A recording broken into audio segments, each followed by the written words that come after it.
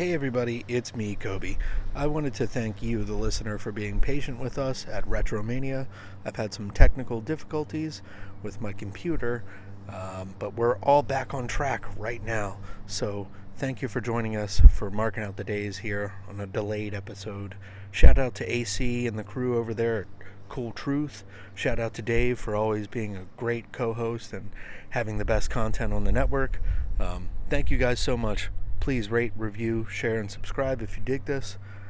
Enjoy. And it's obviously not Mother's Day. It is Memorial Day, so we will live in the memory of our mothers. Always memorialize our mothers. Remember them. It's the spirit of Mother's Day.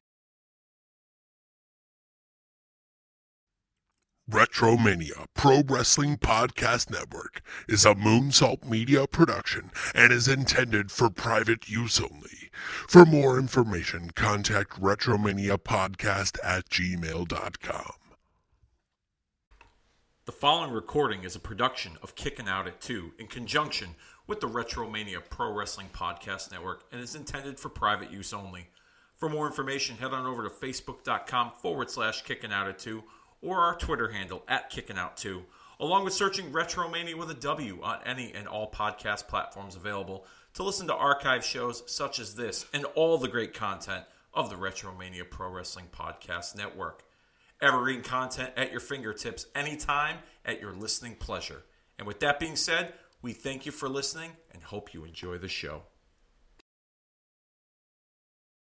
Hey everybody, and welcome to Marking Out the Days presents Raw is 30. This is the show where we travel back 30 years and look at one episode of Monday Night Raw from the year 1993. I'm one half of your hosting squad, Coby Nida, and as always, I am joined here with the mayor of Kicking Out at 2, Dave Rosenbluth. Dave, how's it going, baby?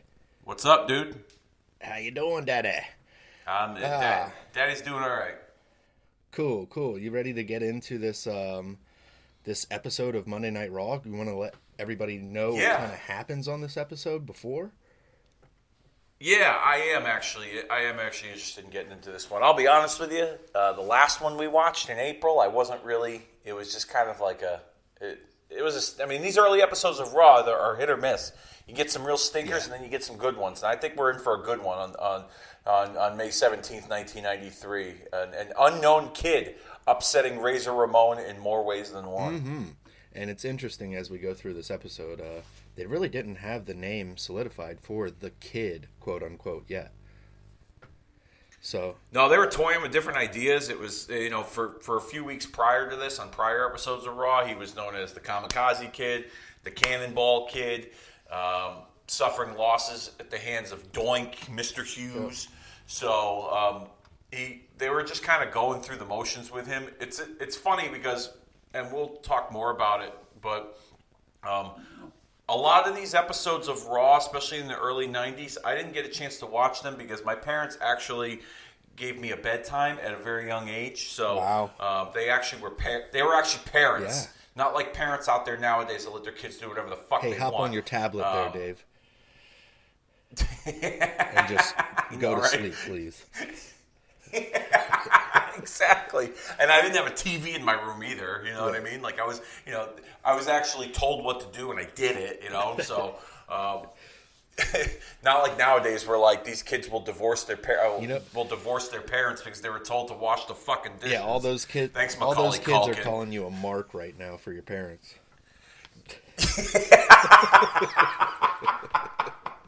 Yeah, I know, right? Jesus Christ, I'm such a fucking super mark for mom and dad. Let me tell you. This episode's going to actually drop on Mother's Day, so happy Mother's Day, everybody. Oh, look at that! There we go, Mother's Day. All right, really? We're going to drop it on Mother's Day? Yeah, May 17th this year is Mother's Day. So, yep. Really? Okay. All right. Cool. So, happy Mother's Day to all the moms out there that listen to this, or all the listeners that have moms that, actually parented them the right way and forced them to go to bed when they were fucking told to. thank you all for listening and being a part of this. And if I'm a mark for my parents, so fucking what, all right? You know, at least I don't go on Twitter on these and do these random rants to random people because misinformation's been spread, a.k.a. Tony Khan, who probably needed a spanking from his fucking mother and his father instead of getting handed everything to him, that little fucking loser. Anyways, May 17th, 1993. I didn't get to see this episode live because I was in bed. And I was getting ready for school the next day. Wrestling wasn't allowed on a school night. I'll say that. So a lot of these early 90 Raws I didn't get a chance to see. I've seen this match before on other platforms. YouTube, I think there was a Best of Raw DVD that came out years ago. This match was on it. 1, 2, 3 Kid and Razor Ramon. Or should I say the Upset Kid, because he wasn't the 1, 2, 3 Kid at that point. Yeah. So looking forward to going back and watching this entire episode from start to finish. But like I said, some of these are hit or misses. The last episode you and I did, I was, ugh. Whew. Yeah. It was rough. Yeah. It was rough. But, we had to redeem ourselves, and I think this episode will surely redeem itself. And dare I say, probably the best episode of Monday Night Raw of the entire year of 1993. So, we are really excited to get into this and watch it with all of you. Absolutely. We're going to watch it in all its raw glory. How do we get there? We go on the Peacock TV. You find Monday Night Raw in the Raw section. You can go to the early days. That's my category. Season 1. Episode 17. Episode 17. Yep, that's right. And Dave, look at that. Somebody you going to do the countdown for us? Yes, I will do the countdown for us. When I say play, you'll press play, and then from time to time, when it sees fit, I might turn the audio up. I'll give you guys a timestamp, let you know where we're at, in case some of you have shitty internet, maybe because you were parented real shitty, but nonetheless, I don't know why I'm just in this mood today. I really don't know why. I mean, it's kayfabe Mother's Day, and I just don't know why I'm in this mood. But nonetheless, I'm here, and I'm ready to do the thing. So I will give you all a countdown. When I say play, press play. Season 1, Episode 17, Monday Night Raw from May 17th, 1998. 93. In 5, 4, 3, 2, 1, hit play. All right. Classic opening here. Still features Hulk Hogan as well. So. Well, he's still part of the show, so I mean. Yeah, he's halfway. He's got one big boot in, one big boot out, in my opinion. Oh, look at you! Oh man, how long did it take you to come up with that one? You probably had one. You probably had one in had that in the archive since the last episode, I bet. No, but I have been thinking about some things of the year of 1993 because of all the in betweens going on and what we've been experiencing. Hello, hi, how you doing, lady? Hey, now. Why don't you come back to my office? Yeah, good. Hey, pal. No, this is an interesting year. This is called an NDA. We're not on NBC. We're on NDAs. Non-disclosure agreement. Oh, man, here we are with Macho Man at the Special Olympics. He wasn't performing. Sorry to put it that way, without context. Well, thanks for clarifying that. Jesus Christ. Getting some promotion there, some from WWF. I was just saying the year of 1993 is just so interesting to me for a lot of it kind of starts this crossover of what we end up having, the Monday Night Wars. You get Jim Ross coming over to WWF. And in the in-betweens, you get Jim Neidhart sliding over to WCW for a couple appearances. Yeah, I know. I remember that. Not back then, but I remember seeing episodes of WCW Saturday Night in later years with Neidhart tagging with random tags with like him and like Junkyard Dog or whoever. He wasn't highlighted, but he was kind of like an enhancement talent with star power, if you will, on that show. Yeah, absolutely. And then we see Ric Flair playing flip-flop, going back to WCW. A lot of the guys on the upper part of the card in WCW too would become members of the WWF during the Attitude Era. You're looking at Vader, Cactus Jack, Steve Austin, Brian Pillman as well. It's Mark Marrow, a.k.a. Johnny B. Bad. Yes, indeed. So, yeah, it's very cool seeing this time period right now on the in-betweens. Yeah, I was able to catch. I know that you like to watch a little bit of the Raws leading up to this and Superstars as well to kind of get us up to speed a little bit as we're watching the Mr. Perfect Shawn Michaels parking lot brawl, or outside the Manhattan's not even a parking lot, it's actually in the middle of the street. You see Bruce Pritchard and Tony Garea getting in there, breaking it up. But let me just say, with this street fight, if you will, this was something very new at the time in the WWF. You didn't see stuff like this being filmed and put on their show. All the action pretty much took place in the ring, or maybe to some extent in the dressing room. But nothing like this, where you see the studio audiences out there waiting to get in. It's actually pretty cool to see this some 30 years later. And just how much the product and the business has evolved. Absolutely. Because, like I said, this wasn't something that was a regular thing. So when you saw, 30 years ago, when you saw something like this, you were like, oh my God, wow, this is happening. Even at 10 years old, I remember seeing clips of that on like Superstars or Wrestling Challenge. And I'd be like, oh my God, I got to watch Raw. And then I forgot, I got a fucking bedtime, so I can't watch Raw. So fuck me, right? Yeah. Thanks, Mom and Dad. Of course. I'm a big mark for you, though. No, it's. I think you're right. Like WWF is kind of getting outside of the box with their with their programming now. They're starting to get a little more realism. Speaking of realism, lack thereof, is the two Cowboys coming out. They had some promos leading up to the last couple weeks, making their debut as the Smoking Guns, Bart and Billy. Billy and Bart. That's right. Yeah. Or Billy and Bart, whatever. Bart, Billy, doesn't matter. You say Bart and Billy, I say Billy and Bart. Yeah, Bart and Billy. Bart and Billy, Billy and Bart. But I thought this was the coolest shit as a kid, coming out there with the guns and everything, and the movie Young Guns was still kind of in the lore of, or not lore, but the pop culture. With Emilio Estevez? Sir. Yep.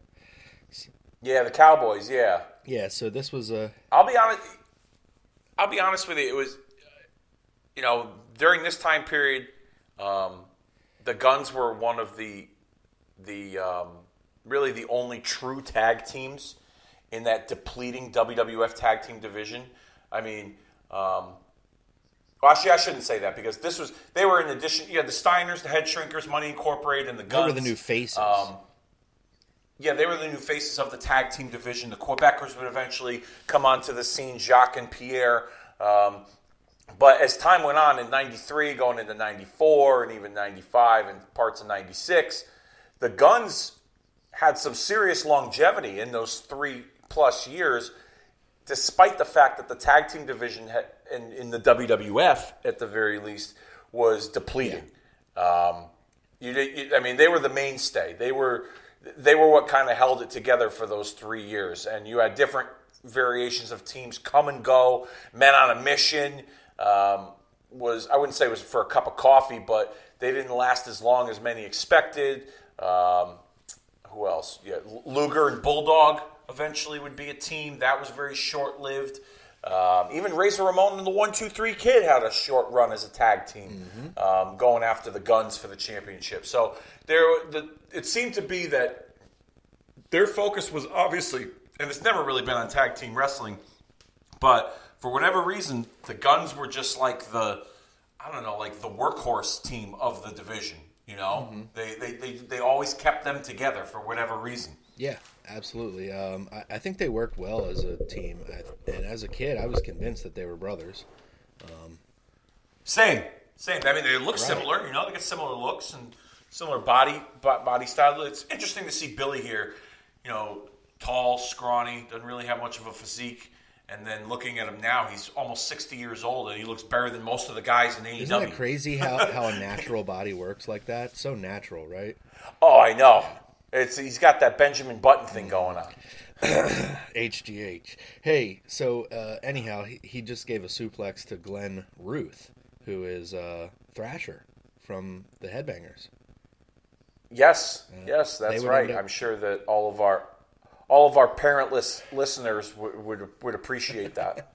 Yeah, they would end up tying it up again, Billy and Glenn, later in the Attitude Era as Headbangers and New Age Outlaws would tie it up. And then even a couple years after that, when they came back into the picture in SmackDown, and the New Age Outlaws were there, and the Headbangers were back again. Yes, yeah. So they're familiar with each other. They've been around the block in wrestling. I got a question for you. Are you familiar with the TV show Yellowstone with Kevin Costner? Yes, sir. All right. So do you watch it, or are you familiar with it? I've caught the first 2 episodes, and the wife is not a fan, so I have to find time to watch that on my own. So I got to finish it. I'm interested. So with the popularity of that show and the Western, cowboy element to it, taking place in Montana, I'm just curious if. Oh, that is pretty ugly. In theory, that's a decent looking finisher, but it executed pretty ugly. I'm just curious if. Yeah, for the fans not watching, that was a monkey flip into a hard pile driver. So Glenn Ruth got monkey flipped by Billy Gunn, and then Bart Gunn grabbed him, gut wrenched him into a pile driver that looked deadly. Wow. Okay, sorry. Yeah.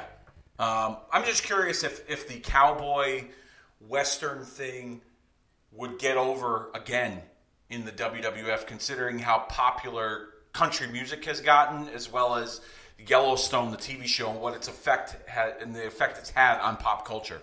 I think the only thing is the country music doesn't reflect what Yellowstone is. The new country music is like that, like hip hop country. That's like there's some of it, yeah.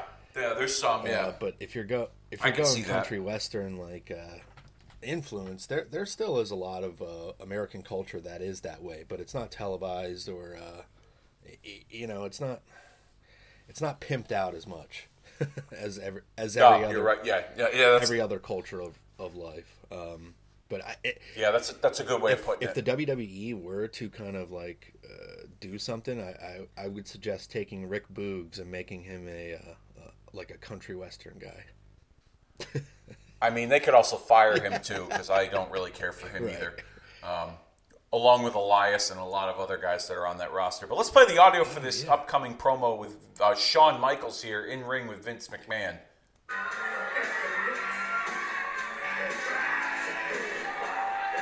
I'm currently dancing with Shawn Michaels right now as this music's going.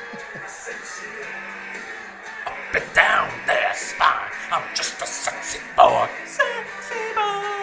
I'm glad I wore my chaps this morning. Oh, you did? See, I was looking for those. I couldn't find them anywhere. I got the jacket with the rhinestones and the mirrors. So maybe if you can next day ship those chaps, then I can wear the whole deal and put it on. Yeah. Anyways, back to the audio. Currently at 11 minutes and 4 seconds and counting. For those of you watching along.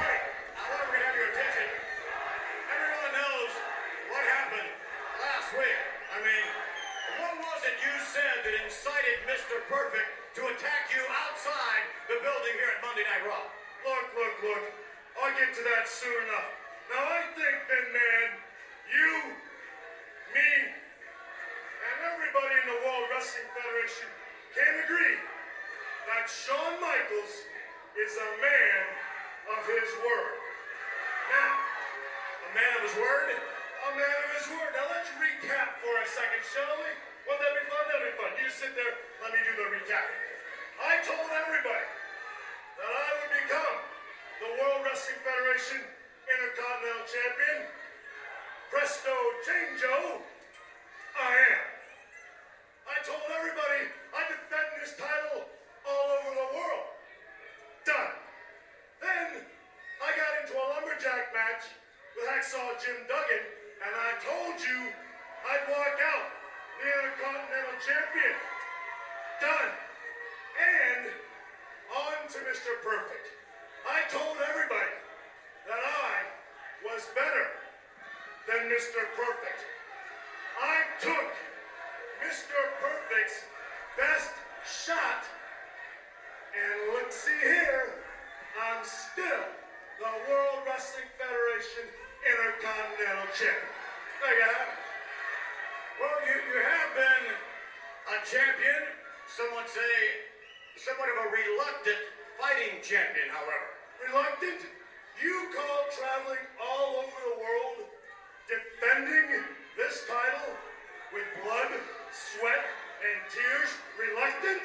I know you don't. You don't have to tell me. You know as well as I do. I'm the best in the World Wrestling Federation. I will defend this title anywhere, anytime, against anybody. Because I'm the man. I'm the Heartbreak Kid. When you're clam up, when you're Shawn Michaels, you fear no man. Anywhere, any place, anytime, Jack. Well, there's no question, Mr. Michaels, that you have a great deal of... We got a guy over here getting into the ring. Hey, Vince. Another guy gonna shine The some shoes. stands wants to take me up on this challenge, right? Look, buddy, you got your ticket. Sit down in your seat and go to wherever it is you came. Marty Jannetty. That's Marty Jannetty. Wait a minute. Wait a minute. Are you a man of your word? Are you a true champion? I'll be done full, Sean. Are you going to put your belt where your mouth is? You don't have to. You don't have to. Defend that championship against me? No, Wait a minute. All right. Well, yeah. Can't If you're a bounce man the of your belt this word, time. why not defend the title right here tonight? Why not tonight? Wait a minute. Now, look, I was prepared. Did you bring your wrestling? Well, no, be quiet. Look, obviously, You're a man of your word. I am a man of my word. Right. Look, he's not prepared to wrestle. He doesn't. Would you wrestle like this if you had to? I can't. Would you? If I get hurt, I wouldn't want that. But you would, right? You would give me a title match right here, right now, if I had my stuff. Let me go get it. Then it's done. Sean, yes, you said you were a man of your word. We're gonna get it all. Right? Oh, Are you a man of your word? I'm a man of my word. Then the title match will take place right here tonight. Oh, no. On our Monday Night Raw. Battle lines are being drawn right now, Bobby. I know I'm sexy. I've got the looks. The drive. Oh, wow. So that's the first major development of this episode, the return of Marty Jannetty to challenge Yeah, Shawn he said Michaels for the Intercontinental title. But He said, "I just came back from a house party. Somebody died there, so I got to get paid real quick." Sorry. sounds like you had a house party during that promo with all the moving around you were doing, with the moving furniture. We'll edit that out. My field recorder died, and I luckily got enough batteries back into it to get right back to recording with you. Oh my God. Jeez Louise. We're good though. We're good. All right. Speaking of good, here's Razor Ramon. Hey, Chico. Hey, man. The last man Yes. standing. So we'll have Marty Jannetty and Shawn Michaels for the Intercontinental Championship. Yes. Yes, we will. Long awaited. Oh, Oh, I that lady know. almost ate it coming down the steps. Yeah, she almost ate the steps and Razor Ramon. You saw her trying to Here we go in are for a is- kiss, and he was like, "No, chica, no, I ain't." The kid. I'm not that hungry. Yeah, I already had a full meal in the backstage. Vince That's why had he's to got sign the an toothpick. NDA. Oh my God. Yeah, we have the Kid here, but his tights say El Kid for Lightning Kid. That was his moniker in USWA. Global. Yeah, global. Yeah, global. As well. Yep. series of matches he had with Jerry Lynn seemed to be pretty popular. Yes, sir. Great matches. He was one of the underground hidden gems of the tape trading scene before there were the indie darlings that a lot of fans are used to today, with guys like Daniel Bryan and CM Punk, who made a big name for themselves on the indies. Kid was doing it in the tape trading world with matches against Jerry Lynn that eventually led him to being contracted with the WWF, getting his big break then. Yeah. Also during this year, he's part of the Super J Cup with NJPW. Oh, in '93? Yes, sir. Oh, okay. All right. Yeah. I did not know that. I was not aware of that. It's pretty cool. Yeah. It's pretty cool. That's right. I forgot. You like that. You like that Japanese shit. Yeah, I forgot. Yeah. Speaking of that Japanese shit, what happened on May the 3rd? Do you know? Was there Hulk Hogan involvement with the Great Muta? Yes, indeed, sir. Wrestling Dontaku. Hulk Hogan against the Great Muta. Champion against champion. Yes, which I've actually watched. I think you gave me a link once to watch that match, which was actually a pretty damn good match. A lot of people shit on Hogan for not being the most technical worker, but his stuff in Japan, he's working just about as good as anybody. Yeah, we actually covered that on Gaijin Wrestling Radio. You and I watched along with that match. Some impressive stuff from Hulk Hogan, doing a drop toe hold into an armbar. Then Great Muta running 40 feet to do a drop kick. Yeah, it was interesting stuff. But, after the match, do you want to hear what Hulk Hogan had to say after the match? I have the audio. Hold on. Let's see. I think we're at the finish here. Yep, we are. Oh, yeah. 1, 2, 3. We got a winner. Let's play the audio. Oh, my God.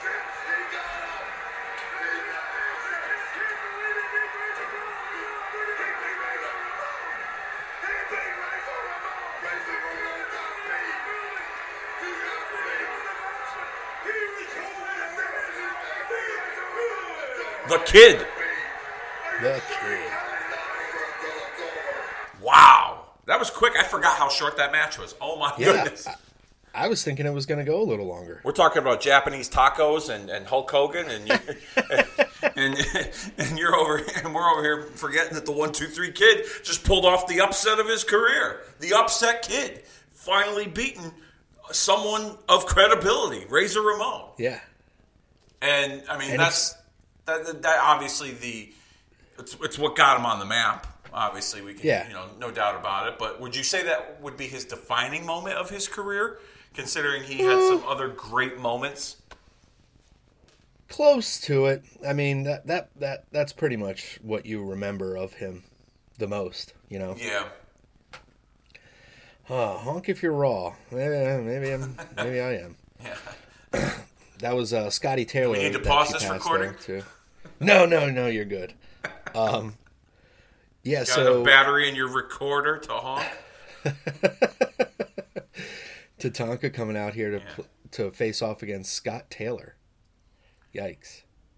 Tatanka in a heated rivalry at the moment, and this time with one Bam Bam Bigelow. Yeah. Bam Bam Bigelow cut off a piece of his red hair and would be carrying it around in a Ziploc sandwich bag during all of his matches. Something I had found out recently. Yeah, and it kind of started with Bam Bam Bigelow assaulting Sherry, and then Tatanka coming out for the save. Which was a little bit of a twist. Yeah, you saw Bam Bam grab her by the hair she forgot to blow him or something. I mean, Jesus. Yeah, WWF was getting a little more violent over the last couple weeks. Especially with women, too, my goodness. Yep. I guess the ink wasn't dry on those NDAs that Vince had them all sign. Speaking of which... Bammer, I need you to go out there and make her sign the goddamn thing. I'm going to tell her we're doing an angle, all right? And then you're going to grab her by the fucking hair. I don't care how much hairspray she's got in that. You're going to grab her by the fucking hair, and you tell her, bitch, sign the damn thing. Otherwise, I'm going to sit on you. God. Well, the main one, McGurk, that's the referee, correct? No, what's her name? The ring announcer, Mike McGurk, daughter of famous promoter Leroy McGurk. Yes, she's the one that had the original rape lawsuit against Vince. She is actually still doing ring announcing on some of the dark matches. I was able to watch some dark matches. Undertaker against Yokozuna at this time, where Yokozuna injures Undertaker during the match, thus bringing,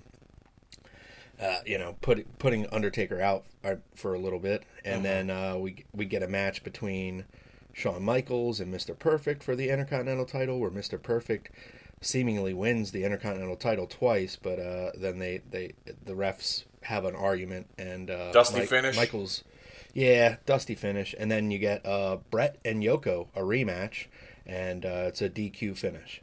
Oh, okay, all right. Those are all dark matches. From sir. TV tapings. Okay. Oh, Yep. Nice. Yep. So yeah, I remember vaguely seeing videos of her still doing ring announcing at this time, like you said, during dark matches. I remember a Razor Ramon match. I think she had done. Might have been his debut, or at least a tryout match, I should say. Right. Before he was Razor Ramon. So There was also a dark match that I saw, the Tasmaniac. He got a dark match tryout. was it in like the New York tri-state Yeah. area? Yeah. Yes, sir. And it wasn't really well received. But, Yeah.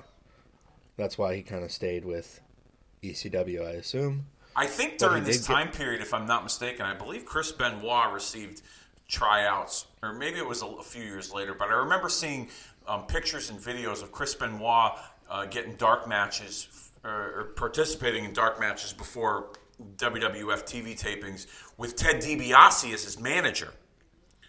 No shit. Yeah. I remember That's cool. Yeah, and I believe it didn't really go anywhere. Obviously, they wouldn't eventually sign until 7 or 8 years later. But and then he would go on to murder his mother of his child. Oh, sorry, I forgot it's Mother's Day. Jesus Christ! You talk about me doing the jokes. Now it's you. I think I'm rubbing off on you, man. Yeah, I don't know about that. You're still the Leaf Cassidy of corny jokes. I mean, you take the cake there. I mean, you have definitely beaten the dead horse that is the Owen Hart joke. Oh, sorry. And now you resort to the Giselle Shaw jokes in private. Oh, I'm sorry, I didn't mean to break the fourth wall or anything. Whoops, sorry about that. I'll put that one back in. Tatanka with the fall-away slam. Yeah, that was Rick Steiner. On Scott Taylor for the win. Still continuing his undefeated streak. Aye. Let's they're about to do a King of the Ring report. I'll play the audio for that. Which I believe is one of the first pay-per-views that's on a Sunday for them. No. Okay. Not necessarily, no. If I go back, remember WrestleMania was on a Sunday. Okay. And I remember the Royal Rumble that year was on a Sunday, but in the afternoon. It was on at like 3 o'clock in the afternoon. But here's the audio for the King of the Ring report with Mean Gene Okerlund. King of the Ring report. What about this kid coming out of left field to knock off the seasoned pro, Razor Ramon? And I can't believe the Intercontinental title bout being put together right here on Raw between champion Shawn Michaels and challenger Marty Jannetty. These guys make Carl Lewis look slow. Now then, the next big WWF pay-per-view event will be originating live from the heart of America in Dayton, Ohio, Sunday, June 13th at 8 o'clock Eastern. It's the first ever King of the Ring. The main event hits five-time World Wrestling Federation champion Hulk Hogan against Japan's most awesome power, 505-pound Yokozuna. Fans have anxiously been awaiting this one ever since WrestleMania 9. And of course, the big tourney that you've been reading about in magazines and newspapers. You hear about it on radio. You see it on TV. The buzz on the street is all about the King of the Ring itself. A one-night single elimination tournament with 8 of the elite from the World Wrestling Federation meeting. One of whom, by the way, at the end of the night, will be crowned the King of the Ring. 6 of the 8 headed for Dayton have already qualified. In the opening round of action, Bret the Hitman Hart meets Razor Ramon. Hacksaw Jim Duggan locks up with Bam Bam Bigelow. And the narcissist Lex Luger tangles with Tatanka, the undefeated Native American. By the way, this weekend on WWF Superstars, in a non-title but a qualifying match, it's Shawn Michaels squaring off against the Big Hawaiian Crush. Also this coming weekend on Wrestling Challenge, in another qualifying match, Kamala meets Mr. Hughes. The winners of those matches will advance to the King of the Ring tournament. Again, the King of the Ring can be seen live on pay-per-view cable TV. Folks, it's not too early to contact the cable company you're watching right now. Then we'll see you on Sunday, June 13th at 8 p.m. Eastern, 5 Pacific, for the very first WWF King of the Ring. Spoiler alert. Dennis and I recently recorded an episode of Kicking Out at 2 where we played the roulette wheel and we landed on the May 22nd, 1993 episode of WWF Superstars, which we will be covering on an episode of Kicking Out at 2 coming up this week. Very cool. Very cool. It will be the debut. It'll be that Crush Shawn Michaels match as well as the debut of Adam Bomb in the WWF on that episode of Superstars. So it's going to be a lot of fun. You'll be able to find that in the streams coming up this week here on the Retromania Pro Wrestling Podcast Network. Very cool. You know what I love about these Raw girls is appreciating women. We get women of all shapes and sizes. I just love it. Mothers out there. I can. Yeah, exactly. Huh? I can appreciate the love, the diversity of motherhood that the WWF is displaying on this episode of Monday Night Raw. So you have full size women that we just saw. You have the hot bikini broad from earlier. Now we got these little Asian geisha girls in the ring waiting for Yokozuna. It's like a fucking UN meeting. I mean, come on. Yeah. Before Yokozuna gets to the ring to face off against Kamala, I'm sorry, I'm stumbling over my words. Let's hear from his opponent coming up from King of the Ring. This is Hulk Hogan after his match with Great Muta. I'm gonna cue you in on the audio, Dave. All right, you ready? All right, let's do it. All right. As we're going to be listening to this promo while we're watching this episode of Raw. So don't. For those of you that are following along, 5 times World Wrestling Federation champion. This belt is just a toy. It's like a trinket on a Christmas tree, like an ornament. The belt that I want is the one that the great Muta has, the IWGP belt. Because when Hulk Hogan wins the IWGP Championship, which he should have right now, it will prove that New Japan Pro Wrestling and Hulk Hogan is the greatest partners in the world, because I want all the great wrestlers to come to me, and I want them to come to Japan where I can wrestle and not bullshit. I want to wrestle and prove that I'm the best. Killer Ken, there's an old saying in the United States of America, and that you cannot teach an old dog new tricks. But this old dog does not need new tricks. I know all the tricks. I've proven that I'm a survivor. I've proven that I'm a leader, and I will not quit professional wrestling. Many people you've seen quit and come back, but if you watch Hulk Hogan, I have never quit. I will always be here, and now that I'm back in Japan, tonight was a great night for me because I was very worried, because Muta is a brand new star. He's one of the best New Japan has, and tonight it was fun. It was easy. I want bigger challenges. I want more opponents. If Antonio Inoki has time to step down from his government job at the Senate, I would love to wrestle. Yeah, there you go. Sounds a little heelish there from Mr. Bolea.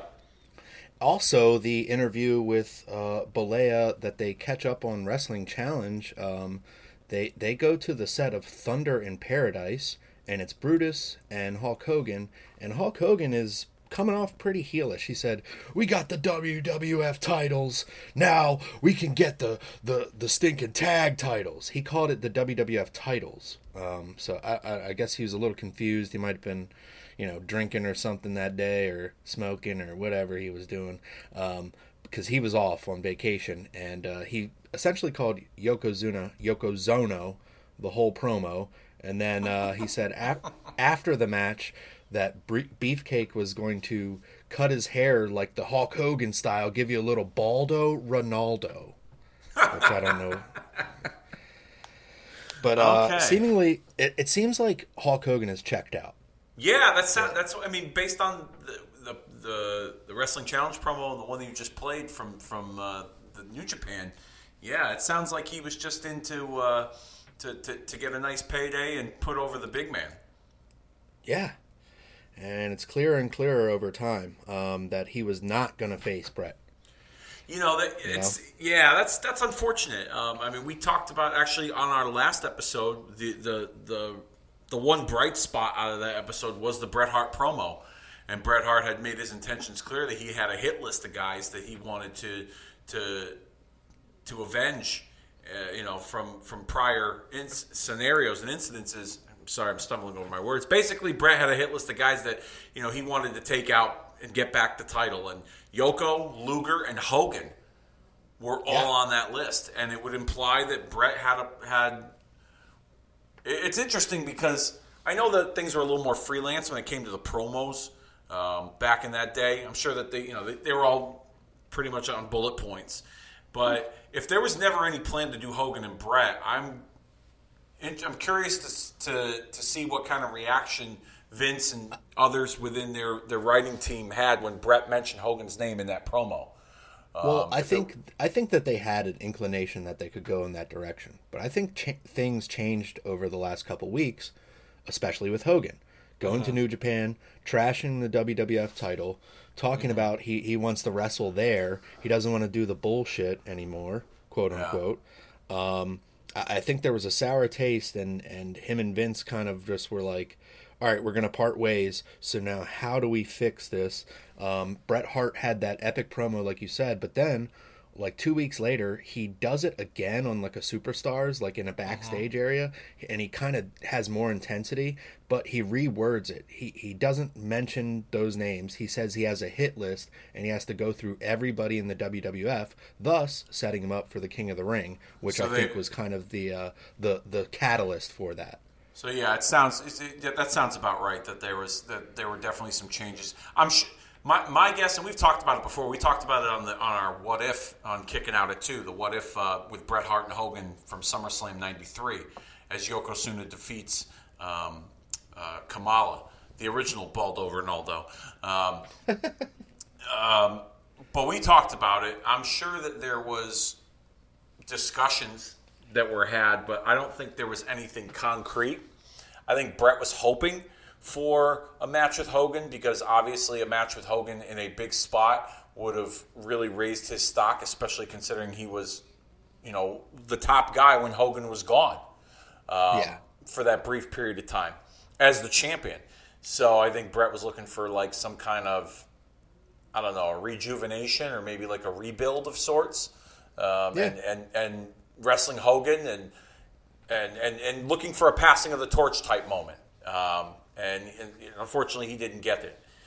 We've talked about it. You can find it in the archives. Kicking Out at 2, What If, Bret Hart versus Hulk Hogan at SummerSlam 1993. Kobe and I covered that extensively with our what if scenarios as to how we could have gotten there. But yeah, Hogan and Bret would have been very interesting, and it sounds like at the very least, this period of time sounds about right, that there was some sort of either breakdown in communication or both sides that said, you know what, I think it's time to go our separate ways. But it seems like, based on that Hogan promo, that it wouldn't, and I don't know if this to be fact or not, Hogan has said before that there was never any plans to do a match with him and Bret. It was never discussed. But it feels like that, and this is just my theory, okay, but it feels like whatever disagreement Vince and Hogan had might have been over Hogan's character, and Hogan wanted to go in a different direction. Maybe Hogan wanted to be a little more edgier, that maybe led to a heel turn. I know Hogan has said in years past that he wished that at the end of WrestleMania 6, he clobbered the Warrior and they turned him into a heel. And then him and Warrior would have a run, babyface heel, later, throughout the course of 1990. But that was something that was like a small pitch that got turned down pretty quickly. I wonder if Hogan was looking to. I wonder if Hogan realized that his act got stale and he was trying to freshen things up. And I think so. That's why he was trying to make light of his hair too. Like, I'll give you the Hulk Hogan cut, the Baldo Ronaldo. I think he got comments from people of like, he looks thinner, he's bald, and this is all coming off of the steroid trial. So I think they're still in the middle of it. I think they were still in the middle of the trial at this point too, if I'm not mistaken. So I think he's got a lot of insecurities at this time. He's trying to stay relevant and maybe even appear younger, with a leaner look. So I mean, who knows what it could be? None of us really truly know, but it wouldn't surprise me if there was discussions about some kind of character alteration, and he didn't. They couldn't come to some kind of agreement. I don't know. Who knows? Maybe it could have just been him, doing same old, that's not going to work for me, brother politics. And then Vince said, all right, well, we're going in a different direction with different guys. And you could see that on these shows, too, on these Raws and the Superstars. These last few weeks of these Raws are all centered around Shawn Michaels, who's the Intercontinental Champion. Michaels with the match with Duggan. Two weeks in a row, his altercation with Mr. Perfect. Now, as we see here, him and Jannetty in the main event of this episode of Monday Night Raw, which is is on fire right now. Yeah, so I mean, they definitely definitely had a plan in mind in terms of going with younger and more athletic than the tried and true formula of Hulk Hogan. Yeah, man. Marty Jannetty blowing Shawn out of the water right here. I don't know if he could go the distance like Shawn, but they were tag team partners, and they did not skip a beat right there doing all those interactions, multiple sunset flips, counters. Man, that was really cool. Yeah. Unfortunate. All right, go ahead. Sorry, and I think, like you said, Shawn Michaels has just been carrying the torch, Mr. Monday Night, and justifiably so. That he wanted the spot that Brett was getting, Yep. I mean, the two matches with Duggan, I was surprised at how good they were. The regular singles match and then the lumberjack match, too, from the week prior. I was surprised at how good they were because I didn't think those two styles would mesh, but Duggan and Michaels really worked well together in those previous matches. I'm guessing you've heard of the upcoming season of Dark Side of the Ring is going to feature Marty Jannetty? Yes, sir. We talked about that on the last episode. Yes. I mean, I'm really looking forward to that episode as well as some of the other episodes that are going to be included on that season. The Bash at the Beach 2000 work shoot scandal with Hogan and Jarrett and Russo. Chris Candido and Tammy Sitch, Bam Bam Bigelow, Mike Awesome, Abdullah the Butcher, just to name a few episodes. I don't know how many more wrestling tragedies they can document anymore. I know just that they've been another talks. 10 years. Who you got? Let's I don't know. Don't put me on the spot like that. Oh, come on. You can't think of somebody? I mean, goddamn, pal. Well, I mean... No, his would be... Dave Meltzer, that's definitely a wrestling tragedy. Oh, Jesus Christ, you're right. Yeah, Dave Meltzer and Brian Alvarez, the two AEW toilet drinkers, bike seat, the bike seat sniffing bandits. The two of them, my goodness. Damn, that old lady, she's awfully active hanging over that guardrails. We see Mr. Perfect making a cameo to stop Shawn Michaels from leaving the ringside area. Yeah, wow, she has some lean on her. Yeah, she almost leaned over, fell over in the aisle.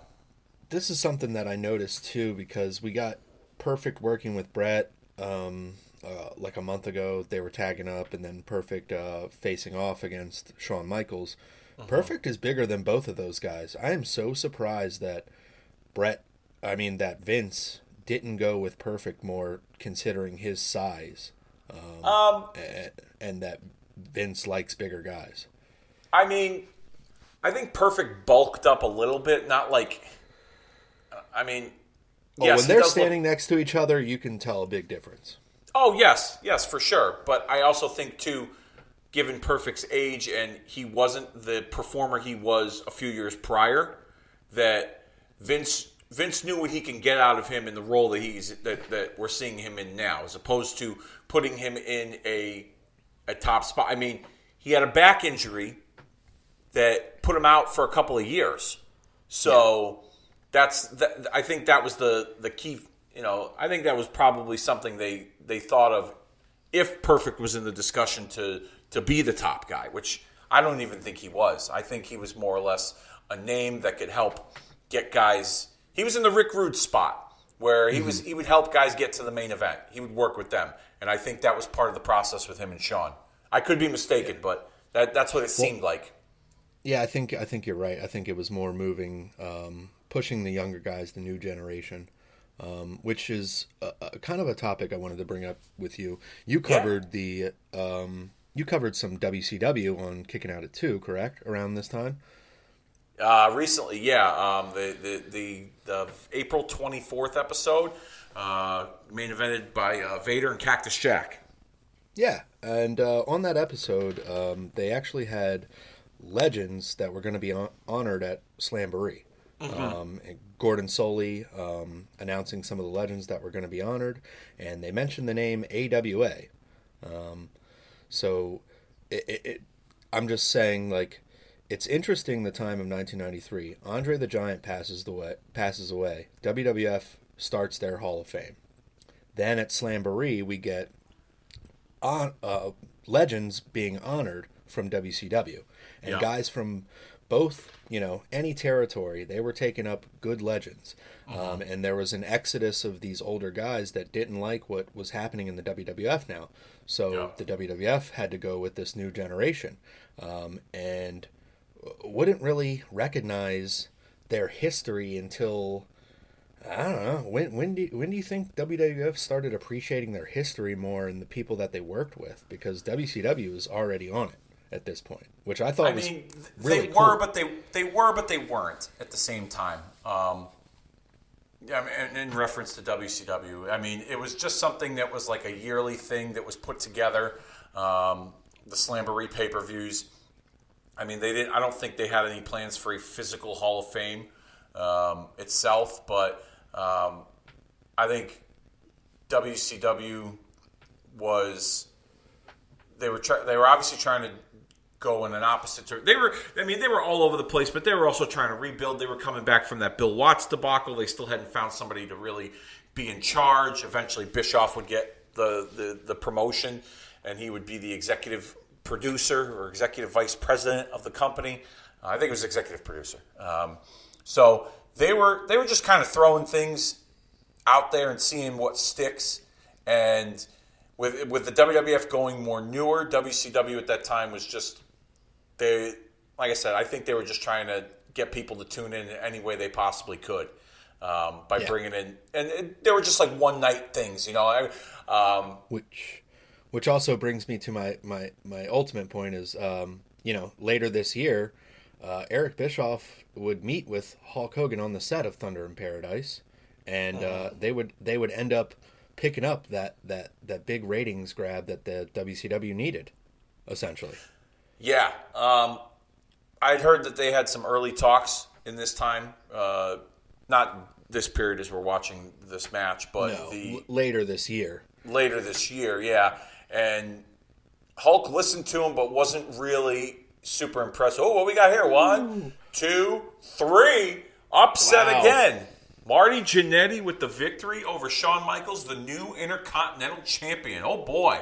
With a little help from Mr. Perfect. Wow. As we got about a minute left of this watch-along here. Let's play the audio. Yeah.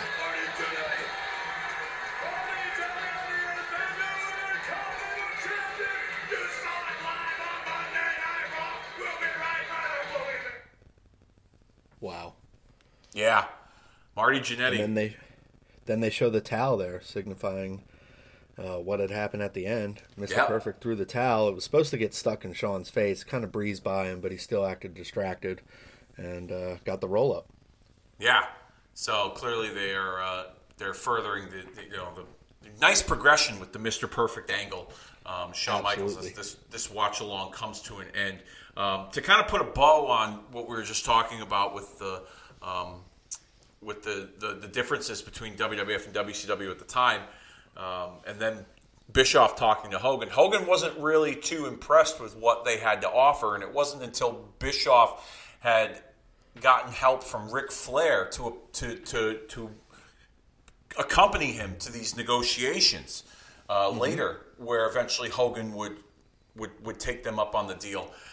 I had said this on an older episode of Kicking Out at 2, and I think this would have helped put a shot in the arm of WCW a little earlier, but they were still recognizing both the WCW and the NWA World Heavyweight title. Okay? Right. And they had this Hall of Fame that they had put together for that Slamboree pay-per-view. It would have been very interesting and helpful for WCW if they acquired Hogan much earlier to not only maybe put him in their Hall of Fame to kind of give that a shot in the arm, but also maybe Hogan as the NWA World Heavyweight Champion.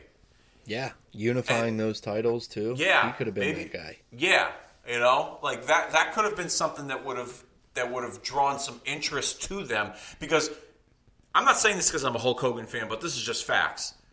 Hogan still had value. Okay, he still was a name. It wasn't like nobody didn't want to see him anymore. I just think people didn't want to see him within that incarnation of the hero, good guy, red, white, and blue. He was the hottest free agent for a little bit too. Yes. I mean, it had been made clear that he didn't really want much to do with wrestling, but if he was going to land there had been talks that he was going to go back to the WWF at one point. There had been talks that he wanted nothing to do with wrestling anymore, and then WCW kind of threw their name in the hat, and obviously the rest is history. We know how that all turned out, but right. Definitely a fun episode of Raw we just watched. Interesting time period. Coming off of that topic, is CM Punk the Hulk Hogan of 2023? I don't know. I mean, let me put it this way. Okay. No, I mean, well, he's not a free agent. He's still under contract to AEW. True, but okay, the attitude, the name, the people that want him, the possibilities going on. It's just 30 years is interesting contrast to those two characters. Yeah, I mean, he's a name. Okay, he draws. I'm not the biggest fan of him, but I can't deny what he brings to the table.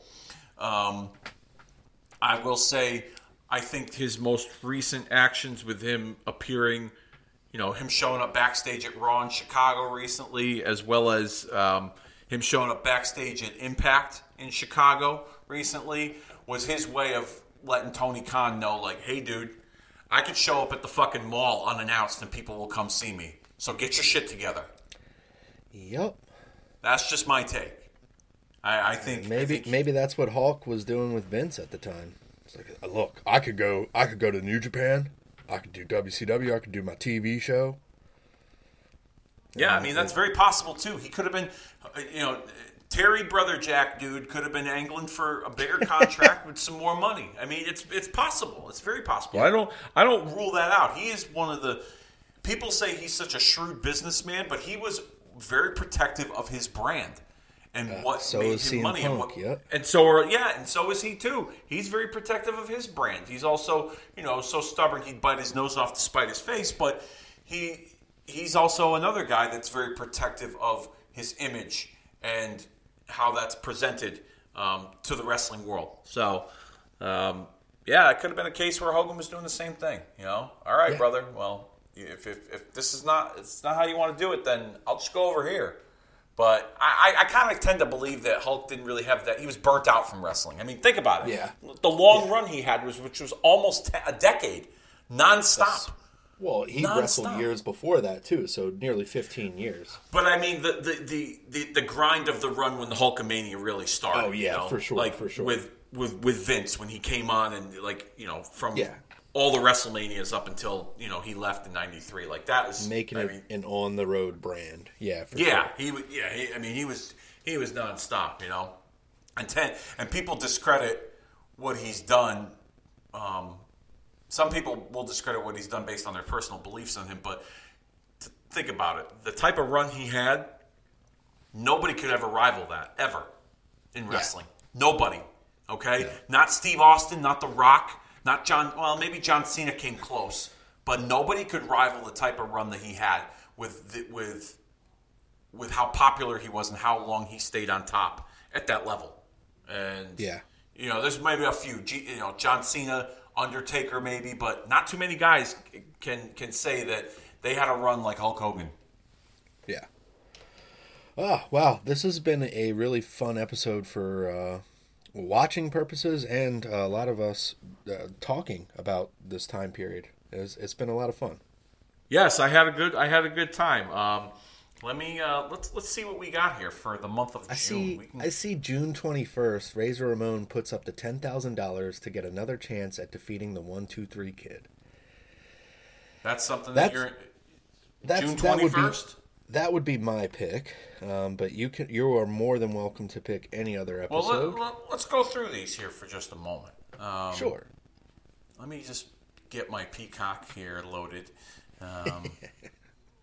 Do you want to pause it? I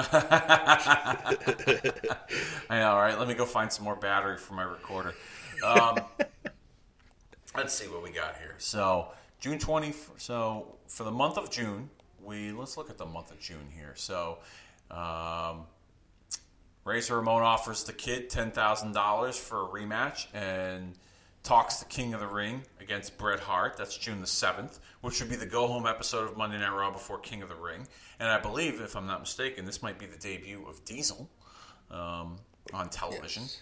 June 14th, Marty Jannetty battles Doink the Clown, and the 1-2-3 Kid answers Razor Ramon's challenge to a rematch. June 21st, Razor Ramon puts up $10,000 just to get another chance at defeating the Kid. And then June 28th, Mr. Fuji challenges anyone who wants to attempt to body slam the mighty Yokozuna. You know what? I like the June 21st idea. Let's go with June 21st, 1993 as our next episode to watch here on Marking Out the Days. Season 3, Raw is 30. Let's follow up. Let's have some consistency here, Kid defeats Razor. Razor gets the rematch for $10,000. Bing, bang, boom. That's how you do it. Hell yeah. Awesome. Thank you, everybody, for listening. Make sure to check out the archive. Like, rate, review, share, and subscribe if you dig this show. That helps us grow. Thank you for over 15,000 downloads, over 500 episodes of evergreen content in our archive at all times for your ears and listening pleasure. Everyone, so long. Dave, I will catch up with you next month. All right. Sweet.